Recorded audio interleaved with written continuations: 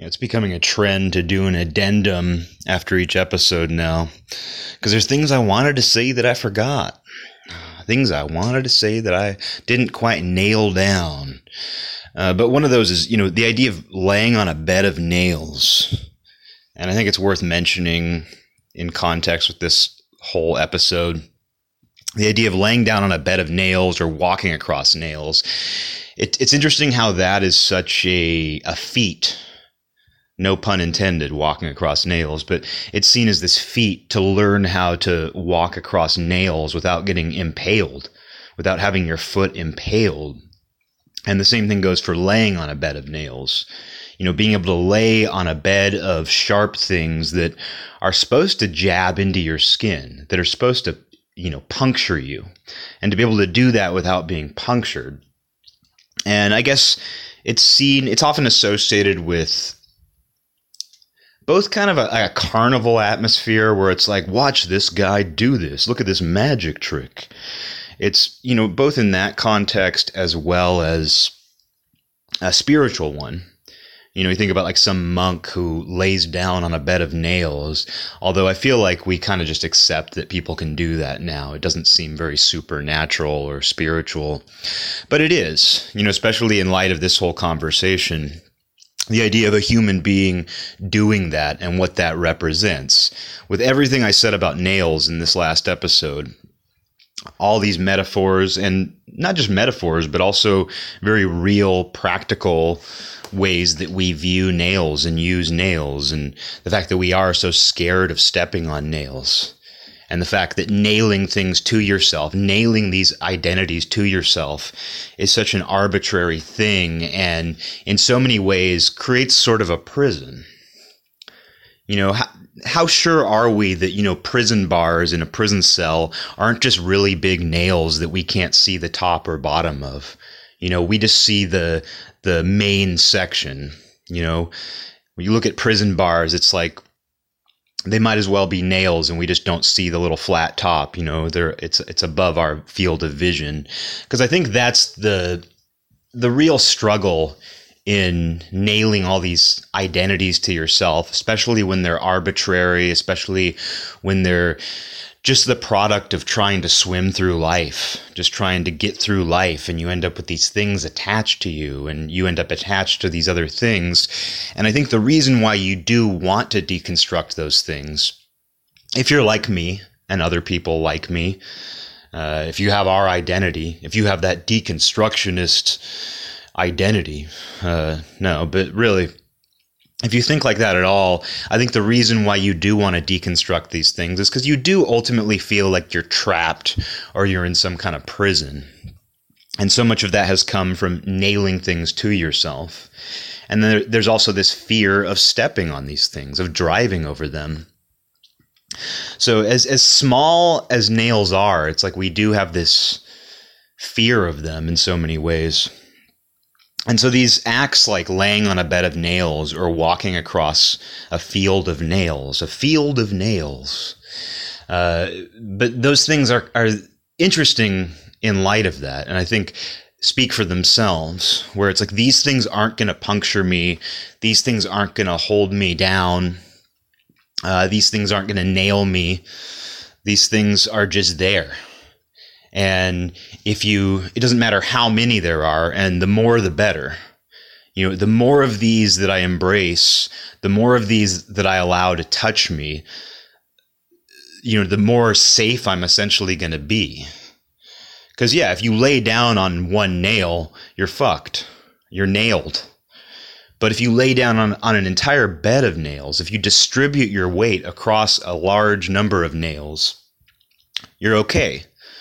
You might have like little indentations on your skin, but you're probably not going to bleed. You're probably not going to be stuck. You're probably not going to die. Because, that's always a thing that we try to wrap our brains around. Like, I remember growing up and seeing and hearing about people walking across nails and people laying on nails, things like that, and being like, well, how do they even do that? How are they not dead? How are they not fucked up? How are they not nailed? So it's interesting how those feats, those walking your feet across a bed of nails, a field of nails, how, walking or laying down, putting your back, your precious back, we all know your back is precious because, you don't want to fuck it up by moving couches all the time. But of laying your precious back, your precious skin down on a bed of nails, and how that fits into this conversation very well. And maybe what it means is don't be afraid of, spreading yourself out among as many identities, as many interests, as many, whatever you want. It's not that you should completely shut things out of your life. It's maybe you should be open to nails on a scale that you previously thought wasn't possible. Because so often, when you do nail something down to yourself, you exclude another thing from being nailed down to you. It's almost like, I nailed in this Democrat identity to myself. I'm a Democrat now, and I can't possibly have this Republican thing nailed into me either. These two things are conflicting with each other. You think that way. You think that these two things can't possibly work together. Whereas you look at a bed of nails and you're like, oh, here's all these ideas. Let's just stick with the political example where it's like, here are all these ideas that manifest in the political world. What if I laid down on all of them? And I'm not saying to spread yourself too thin. I'm not saying to do anything, but just the idea, instead of nailing things down to yourself, instead of closing yourself off completely, I don't think the point of deconstructing yourself isn't to shut everything out. I think it's to take everything in.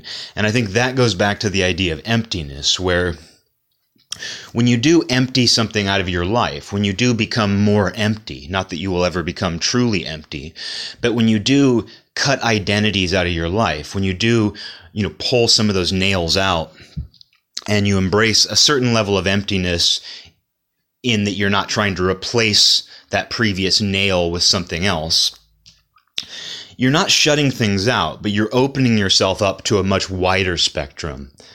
And you're not completely you understand that in being a person, nails are everywhere and you can't really avoid them. And to be a thinking and observing human being, you're going to encounter nails and they're going to be involved in your life. So rather than replacing that nail with that one and thinking that you're in this, that everything has to be a game of displacement, rather than that, I think that it's worth thinking about the bed of nails or the walking across a field of nails. And when it comes to identities, interests, opinions, thoughts, whatever it is that you feel nailed down to and that is nailed down to you, think of it in those terms. Open yourself up to the possibility of even more nails and lay down on them or just walk across them. Nobody says you have to stay there.